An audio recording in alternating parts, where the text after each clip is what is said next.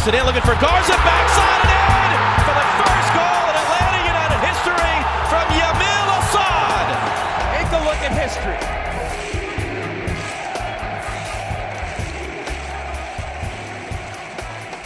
Hi, y'all. Five stripes as hell, don't they? Oh, Jay yeah. Sam Jones here from Dirty South Soccer. Joe Patrick from Dirty South Soccer is right here. Say hey, Joe.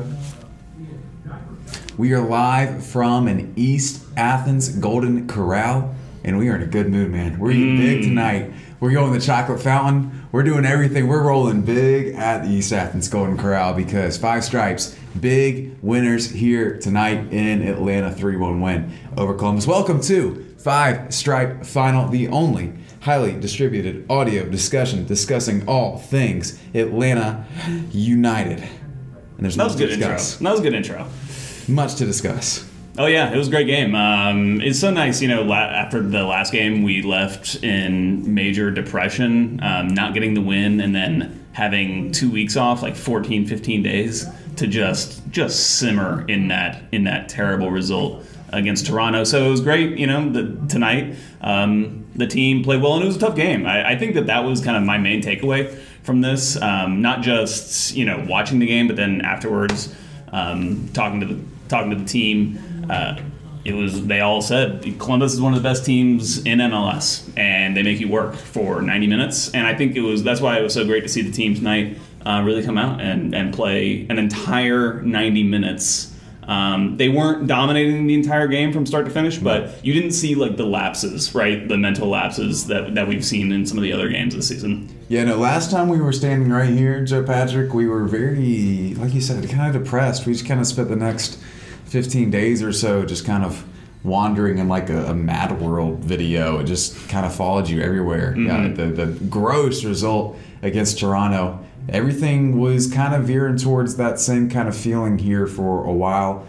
Josef Martinez does strike first, though, to get things going for Atlanta in 31st minute. Ties the record there. He didn't want to talk about it. We may not talk about it that much. He did finally kind of make mention of it. Well, he was like, I'll celebrate when I do break it, and he's kind of always had this set up this facade of like he doesn't care at all about the record. But tonight he was kind of like, yeah, let's just wait until I actually break it, and then we'll kind of talk about it more. Maybe that was him just kind of trying to put everyone off the scent and just not wanting to talk about it. But we'll see. He's excited. He just doesn't want to let on. Yeah. I mean, he got a game ball from the team. I saw him. All the players signing him, then I saw him just sitting there reading all the messages to him. So he was definitely appreciating it. He was feeling the love tonight. It was good to see. Absolutely. Almost doesn't get the result though. For a moment there, like we said, we were kind of worried. Gyasi Zardes does score and make it 1-1, but fortunately Tito Villalba saves the day. This adventure of a run he makes right behind us, where he just sprints down the wing and cuts in to to give Atlanta United the lead at 2-1 there, was incredibly fun to watch. And then Miguel Almiron finally gets a monkey off his back. And you and Felipe Cardenas from The Athletic we're talking a little bit about a expression they were using to kind of describe that. Yes. So they call it, this was new to me, but I really enjoyed this. And I don't know if this is a certain part of South America or just all of South America or all of like Latin America. They call it shaking the salt, or shaking off the salt is what they call it. And it basically means the same thing as like getting the monkey off your back.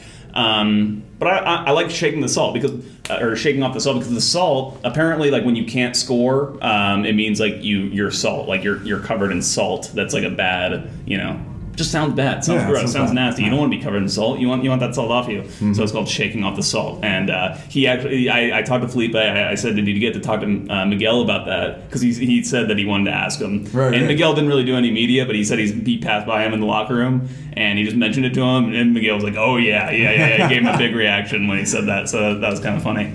Well, perfect. Yeah. I'm glad he got rid of the salt then. Yeah, absolutely. And that's the whole thing was taking off the shirt was like a symbol of like, I'm rid of this. I'm this is off of me now. Yeah. Which I thought that was very cool. Hey, not bad time to start doing it. We're 25 games into the year, and already a game better than last season in the win column. One more win than the inaugural season in Atlanta United history, which we both definitely knew before Tata told us. Yeah, totally. Because we do our job and we do our research.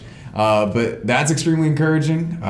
We have a Hudson River Derby coming up Wednesday that we're hoping for. I think a draw there would probably be the best result. We'll do the math on that later. But then a game against Orlando. I almost said easy. I'm not going to call it easy because something screwy could happen. But Orlando's trash. It's an extremely, extremely positive night tonight. We separate ourselves 3 points ahead of Red Bulls. Of course, Red Bulls a game back. They still have yet to play that. But God, it feels good, man. It feels good, y'all. And I asked Tata if it felt bigger or more important tonight to get those 3 points after what happened last night with the two teams from New York both dropping points. And he said yes, but I was actually interested to hear him say that, or kind of admit that the team had not capitalized on those kinds of opportunities earlier this season. We've seen Atlanta really have a chance to separate itself from the top of the league, from the rest of the league in the Eastern Conference, and they haven't taken it. They haven't taken that chance. And at times, speaking of Tata admitting things, he also admitted that the game could have gone another way for Atlanta United tonight. After they got the goal back, they were definitely on top for a bit. But it just kudos to Atlanta for kind of weathering the storm, because against good teams you're not always just going to be dominating the game for 90 minutes. They weathered that storm, and then they were finally able to deliver the fatal blows. So Zardes scores, and Zardes had an entire acre of space right behind us. He had so much room, just a ton of room, and you kind of went, oh god dang, we forgot how to defend for like 10 seconds here, and then we're going to go right back to being just fine, like we normally are. It kind of worked out that way, but there were like 5 minutes there instead of 10 seconds where Atlanta United just did not have anything together at all on the back line. And really the whole game, the back line was running with their backs turned a majority of the time. Columbus was very, very good at getting us turned around. I was actually very surprised by that, by the fact that what we talked about on our pregame show, that Columbus had only scored in 3 away games this season. 3 of their 11 away games they had scored, and it seemed like they had plenty of chances tonight. Maybe not like the final chance in front of goal, but they were at least getting like positive counterattacks against us, which is exactly what they did when we played in the playoffs here as well. Yeah. And I think that's why Tata is very fearful of them. Not fearful, but he said that Columbus is a team that makes you concentrate for 90 minutes, and if you lose that concentration, that's when they'll punish you. And I think that we kind of saw that tonight. Like they were constantly pushing at any time Atlanta got a little scattered positionally. It makes it all more impressive, that win. Both teams also had some pretty big chances that they missed. Tito, before he had that big run, he was wide open in the 18 and just skied it. Chris McCann tried to hit the curtains behind us at one point. Justin Miram, who is still broken, bless that poor boy's soul. Oh my gosh. He whiffed on a ball inside the box where he was pretty open. So there were some moments where things could have turned really, really quickly. There was also an instance where we thought maybe a handball from Jeff Lorenowitz. We have not seen the replay. Yeah, I haven't seen the replay. But the indication from Twitter, from people I like and respect, was that his hand was in a natural position by his side. It really didn't matter too much. We couldn't see anything super clear up here in the press box. It didn't look like anything to me. Yeah, personally. I mean, I didn't really honestly see it. I couldn't see it just from the angle that the play happened and from where we were sitting. When it hit the hand, it was like behind his body from where we were. So I couldn't actually see the handball, but I was worried that they were going to go back and review it, because we saw that happen in the homegrown game. That's exactly what happened, actually. There was a VAR appeal, basically, or something that the ref mentioned that he was going to go look at on VAR, and then like a long time later, there was a long build-up by the other team, which was the American homegrowns. They ended up scoring a goal, and then they went back, looked at the VAR, decided it was a foul, and then so took away a goal. And then that would have been a penalty for Columbus, I believe. Right. Yeah. So that would have been absolute disaster. It's and massive swing. And that's where like VAR can really turn a game, Yeah. And that's where it really kind of toys with your emotions as a fan. You put something like that behind you when you're celebrating an amazing goal that Tito Villalba just scored. It could have been the goal of the year. So it is what it is. I mean, I for one am thankful that VAR wasn't used. I think it's so funny when we talk about VAR, everyone says, oh, it was great in the World Cup. And like my response to that is always like, yeah, because they didn't use it nearly as much as they use it in MLS. And I feel like that's one of the huge problems with it. So I was obviously I was happy as an Atlanta United fan seeing them not use it, but then just for humanity's sake, I was happy. For humanity's sake, for the lives of the good people here at Mercedes-Benz Stadium, who all would have needed Jesus in a special kind of way if that had been reversed. Because good Lord, could you imagine the reaction here towards the people involved with that if that had happened? I think there would have been some bottles thrown. It might have been infield fly rule, Sam Holbrook, all the other kind of things. That's what first came to my head. Yeah, it would have been a mess. Fortunately, we come out on the right end of it. The right end of it against a very good team. Let's not skirt around that either. Columbus is a solid team coming in here fourth in the conference, and they're really, really good. Mm-hmm. So big win, and you guys had questions about it.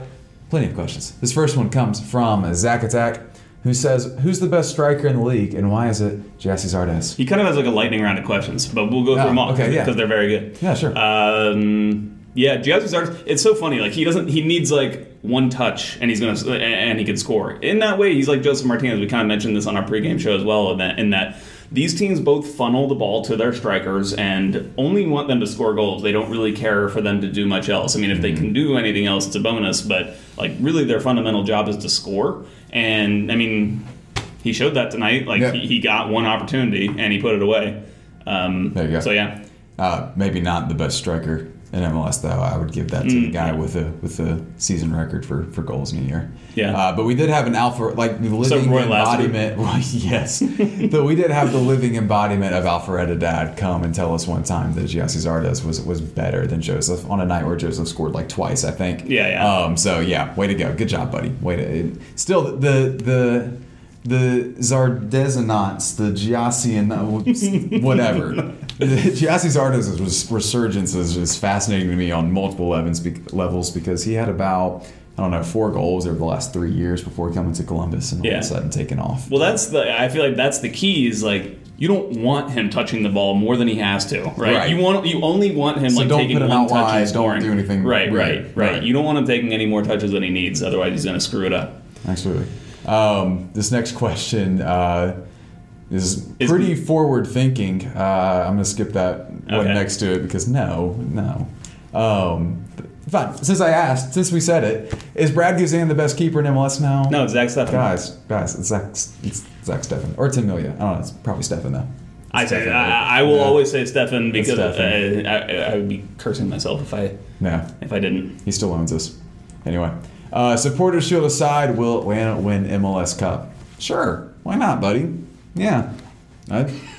It's a crapshoot. I mean, come on, you Five Stripes. Yeah, it's a single elimination tournament, guys. It's like yes, whatever. Yeah, yes, we're gonna do it. Yes, Zach. Keep the faith.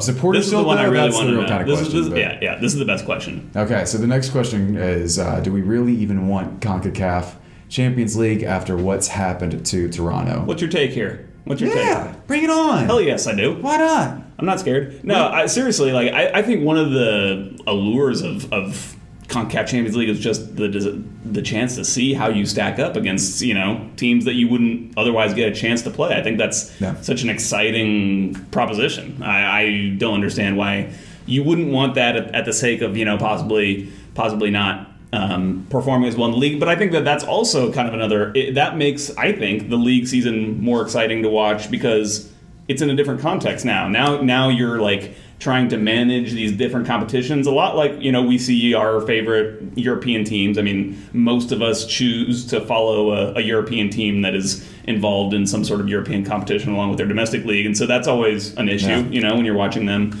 during a season. So I think that's a fun part of watching soccer. And yeah, I would welcome it greatly with open arms, and I wouldn't let it go. I would absolutely embrace the opportunity to potentially be named the best team on the continent. I don't see why we would avoid that in any way. And by the way, I think Toronto, if you gave that, I think even knowing what they know now, I think they still would have wanted that chance to compete in CONCACAF Champions League and do the same thing. Yeah, exactly. Next one comes from @ATLGreg1, who says, great result, but a closer game than it looked. Got to clean up defensive lapses and be quicker in transition and first halves. I think in transition, especially, is looking at the defensive aspect for it, where a couple times we did get called out on the break, and there were just these really open pockets of space that we cut off a couple times in the beginning, but if we hadn't, maybe the ball goes a little bit wider or maybe we misstep just a little bit, they're in on goal. There were some really scary moments that we got to see from up here where everything just kind of opened up for Columbus, and a little bit of a better pass could have made this a really, really bad day instead of a really, really good day. The concerning thing still, though, is, like we said, sometimes 10 seconds we just kind of forget what we're doing out there defensively. And I'm not sure who that's on. I'm not sure why it keeps happening, but it kind of seems like every now and then you look up and hey, Gyasi Zardes has no one within 30 yards of him. Right. Here we go. I think part of it too is just I think you have to give Greg Berhalter some credit in how he sets up the team in terms of knowing how to attack Atlanta because he knows that Atlanta wants to do certain things when it has the ball going forward. It wants to push up. It wants to kind of spread its players out, and he kind of he understands the best areas to position his attacking pieces in a way that can hurt Atlanta. So I think you have to give him some credit there. And I also think you just have to kind of accept the fact that there are going to be times in a style like Tata Martino's and in a game as competitive as this where you're just going to give up chances. Only against really, really bad teams can you really go through a game and not give up serious chances. But especially the way Tata Martino wants his team playing, which is kind of on the edge. You're going to be putting your defenders sometimes in precarious situations, and it probably went beyond that line of comfortability in this game. No. And there are definitely some things to clean up. But I would just drive that point home that this game was still positive in that they got through those moments, right? And they were still able to get a result against a really good team, despite being in those negative scenarios. Speaking of good teams, it brings us to our next question from @Coach Pibb, who says, "Does this mean that we can get rid?" Coach Pibb? Coach Pibb. I mean, that's just a really funny name. It's Dr. Pibb's brother-in-law. Does this the slacker who didn't go to get his doctorate? Yeah, he just got a gym degree. Majored in PE. Does this mean we can get rid of the story about Atlanta can't beat good teams? The English here is really very close to what you would get from a PE degree. Does this mean that we can get rid of the story about Atlanta can't beat good teams? They can't beat good teams good, can they? Throw it in the bin. I think that I don't know. I never really bought into that narrative to begin with. So, but I do think that this is a case of them beating a good team. I think a lot of people will downplay this win as them being because it's basically first beating a good team was a playoff team, and then beating a good team was a certain playoff team that someone arbitrarily thinks is good. I think Columbus is a really, really solid team that's very difficult to play against. So, I would consider this a win against a good team. Now, whatever context you want to put that in, or anyone else wants to put that in, I don't think it kind of maybe what he's getting at is from national media. Will national media start to kind of turn their opinion? Because I think Matt Doyle has been one that's been kind of pushing this agenda, and I don't think that it will change that perception. That's something that the national media will just kind of. It's a stick to beat Atlanta United with, and they like that because there aren't that many of those that exist. So I think that they will, pretty much stick to that kind of that narrative as much as they can. Yeah, no, I don't think that narrative is a real one necessarily. And here's the thing: I don't really care. Yeah, I don't either. Because here's the thing: we just beat Columbus, and Columbus was the second best team left on our schedule. After this, we have a whole bunch of fluky, garbage, awful, terrible MLS teams coming up, and at the end of the year, we have a meeting with Red Bulls up in Harrison, New Jersey, and that's the toughest game, and that's the only really, really tough team we're going to see from here on out. So we have a lot of room to continue building on elite atop of the Supporters Shield. I don't care if they're against bad teams. I don't care if they're against good teams. If we're at the top of the Supporters Shield by the end of the year, I'm fine with it. And when it comes to MLS Cup, it doesn't matter about anything ever. I don't even know why we care because, again, single elimination tournaments, even if you throw in ties like this, are dumb because anything can happen, and it's not a real true measure of value because it's just kind of random and chancy. So it doesn't matter if we can't be good teams because anyone can in MLS Cup. Yeah? Sure. Yeah. Why don't you read this next question? Because I got some questions Great. about it. This one comes from @KirkChurbStreet, who asked. This also comes from @GabeJ Gonzalez as well, as they seem to have teamed up to continue asking this question week by week. Who asked, "Why did my wife leave me?" I know Churb Street. I know Gabe. Neither of them are married. They're just nice college kids who just happen to keep bothering us at our show while we're trying to do serious professional journalism. So I can't tell you guys anything about that. You are both not married, nor have you ever been. And I have no answer for you. I love inside jokes. I'd love to be a part of one someday. God, me too. Anyway, moving on to our next question. This one comes from @Kevin Gorham, who says, "Honestly, Remedi might be good at soccer." Kevin, I agree. He's like one of the first names on the team sheet. He's got to be. Like he looks incredible. Let's talk about Nagby. Let's talk about Nagby, how he fits into this, because Remedi's not coming out of the lineup. I said this after the game. Let's play a fun game of how the hell do you get Nagby back in this lineup? The answer is you don't, in my opinion. Not right now. Who do you take out? That's strong, but I agree. I think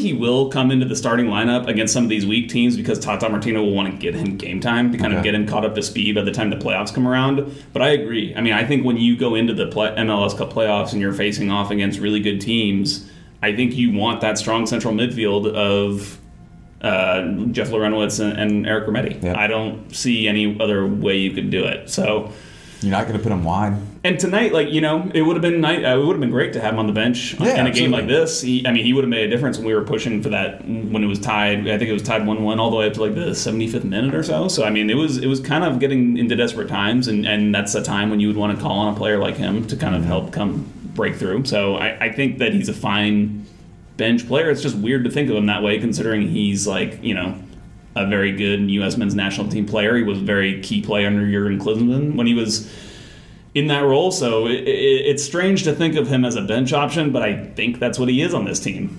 Maybe in the future, next year, when they can kind of rearrange some pieces through the transfer window, they can kind of find a better place for him. But I think just with the injury that he's had, it's unfortunate for him. But yeah, I can't see him being in the starting lineup for a huge game. Yeah, no, he's essentially just the upgraded version of Kevin Kratz. Yeah. Honestly. Yeah. When he's going to be coming off the bench, which does kind of bring up the issue. How is Kevin Kratz going to get his contractually obligated appearances in? That's a great question. But the depth on the team is going to be great once we get those guys back. Greg Garza seems to be doing well.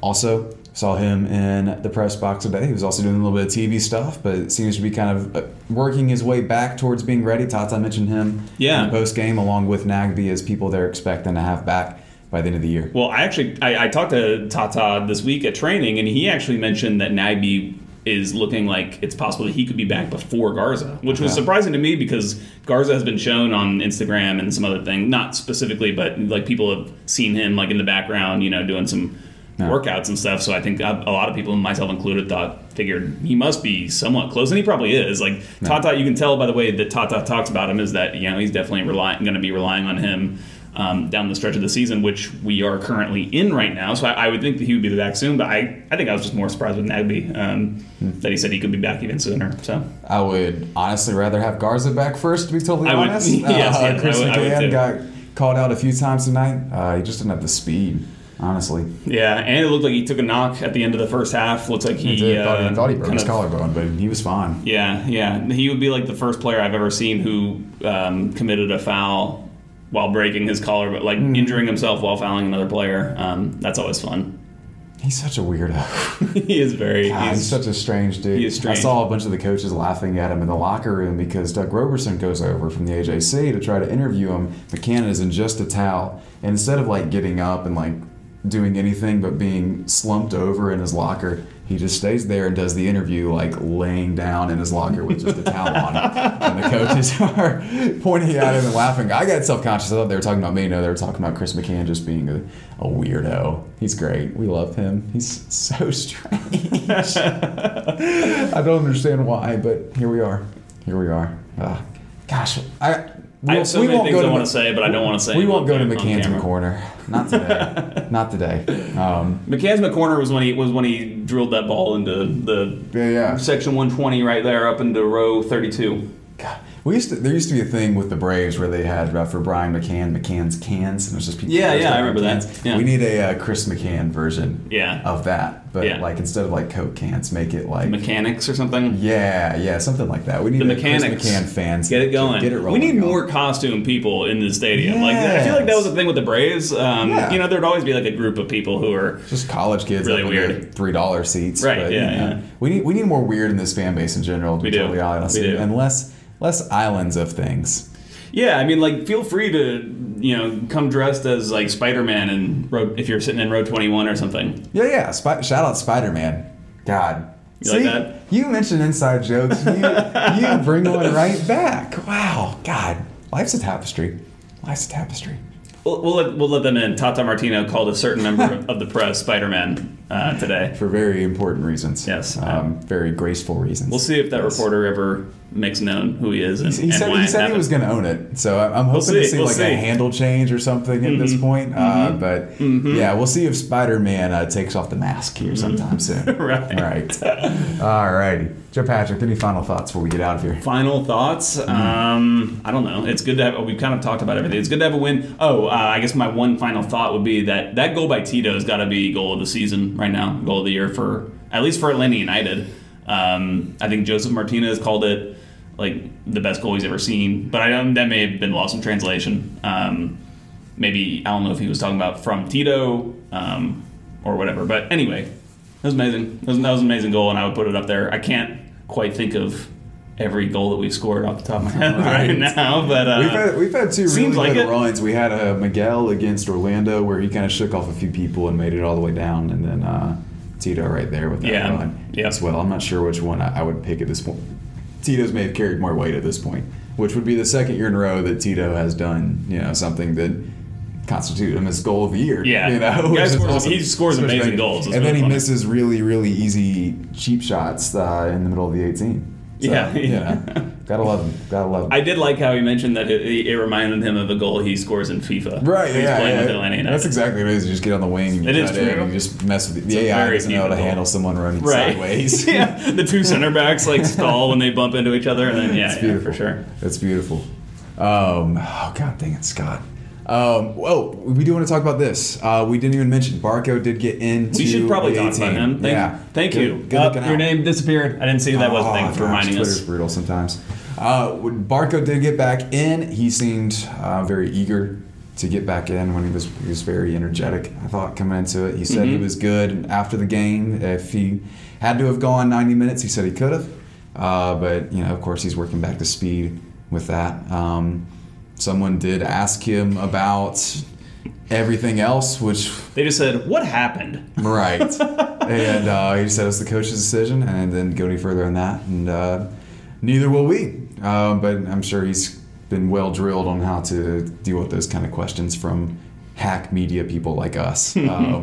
So it seems to be moving towards a positive direction. It's just going to be one of those things that takes time with any kind of division or anything like that where you'll have people kind of mad at each other or for whatever reason.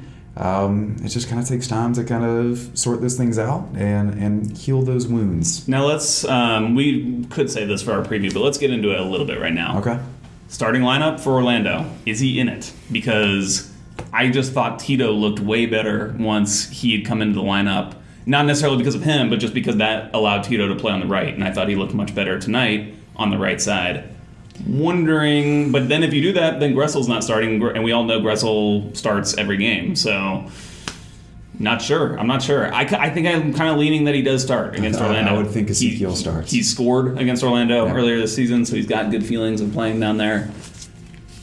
That's my good instinct, but I think that. And if he does start, then I assume that Gressel will be out of the lineup, but I don't know. We'll see. God, it's so weird to think of the lineup without Julian Gressel. Right. What a great bench we're going to have, though, if everyone's kind of healthy in the playoffs. We're bringing in Gressel, Nagbe, and then whoever the heck else we want to, Kevin Kratz probably.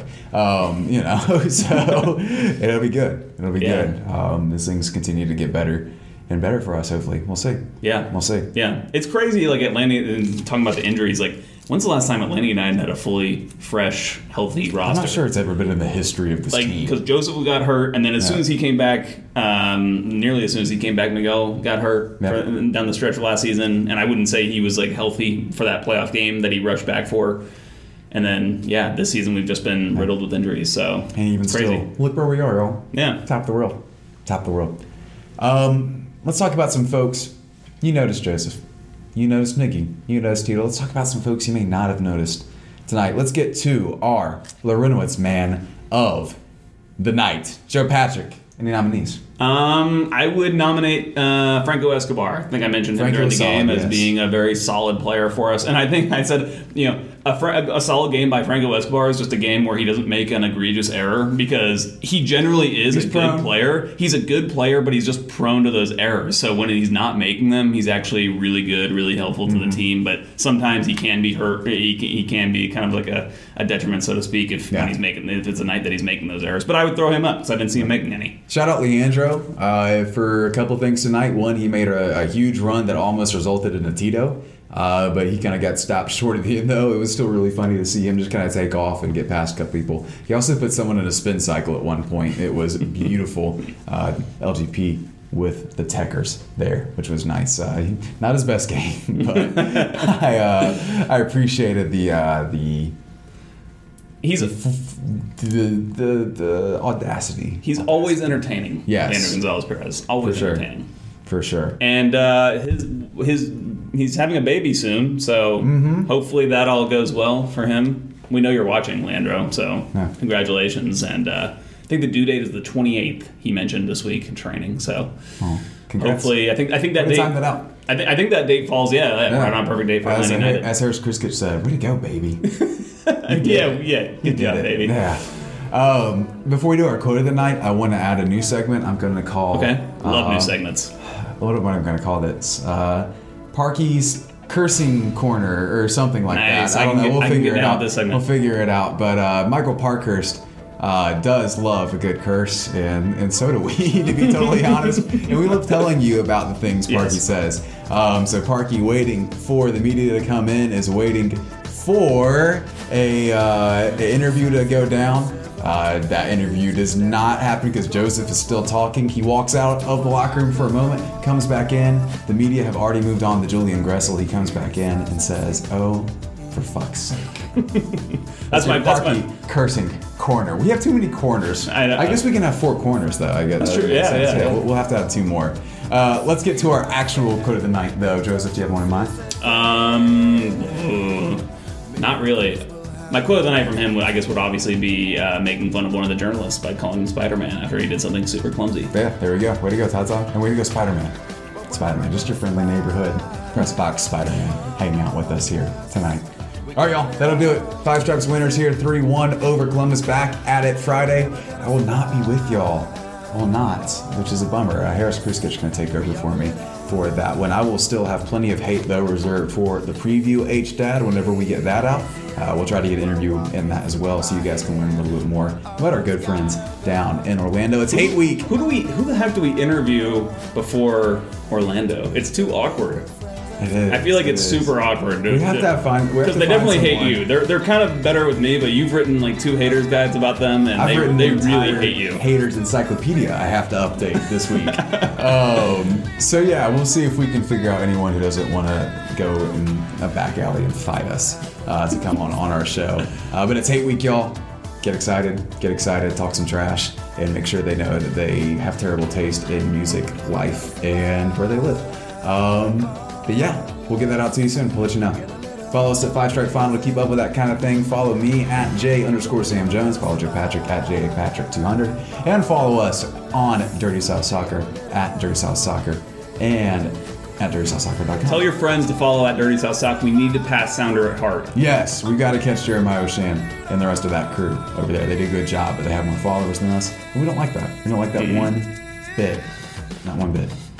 All right, y'all. That'll do it. Shout out to Lucy Dawkins. Shout out to Saba. Shout out to Kyle Morton. Shout out to Craig Finn. Shout out to Phoebe Bridgers. Shout out to Lindsey Jordan of Snell. Shout out to Stephen Malkmus of Pavement. Shout out to Robin Pecknell to Fleet Foxes. Shout out to Big Boys. Shout out to LeVar Burton. I know you're listening because you follow me on Twitter and you say hey to me from time to time. Shout out Jorge Thieler. Shout out Justin Bellamy. Shout out Boy Scouts of America. Shout out Gavin Egan. Shout out Jillian Sakovitz and Dan Gargan. And shout out Ryan Alexander, head of sports science at Nice. Atlanta United. Yeah. Very nice. I like that. By the way, I just want to clarify that I did ask, just so no one can say I didn't ask. I asked how much money I would have to raise for the Fugees to get LeVar Burton to hit the golden spike, and they just told me outright no. So he's priceless. let your dreams die sometimes, guys. That's all I'll say. Anyway, 3-1 final here. Bye, y'all. See ya. But we're never gonna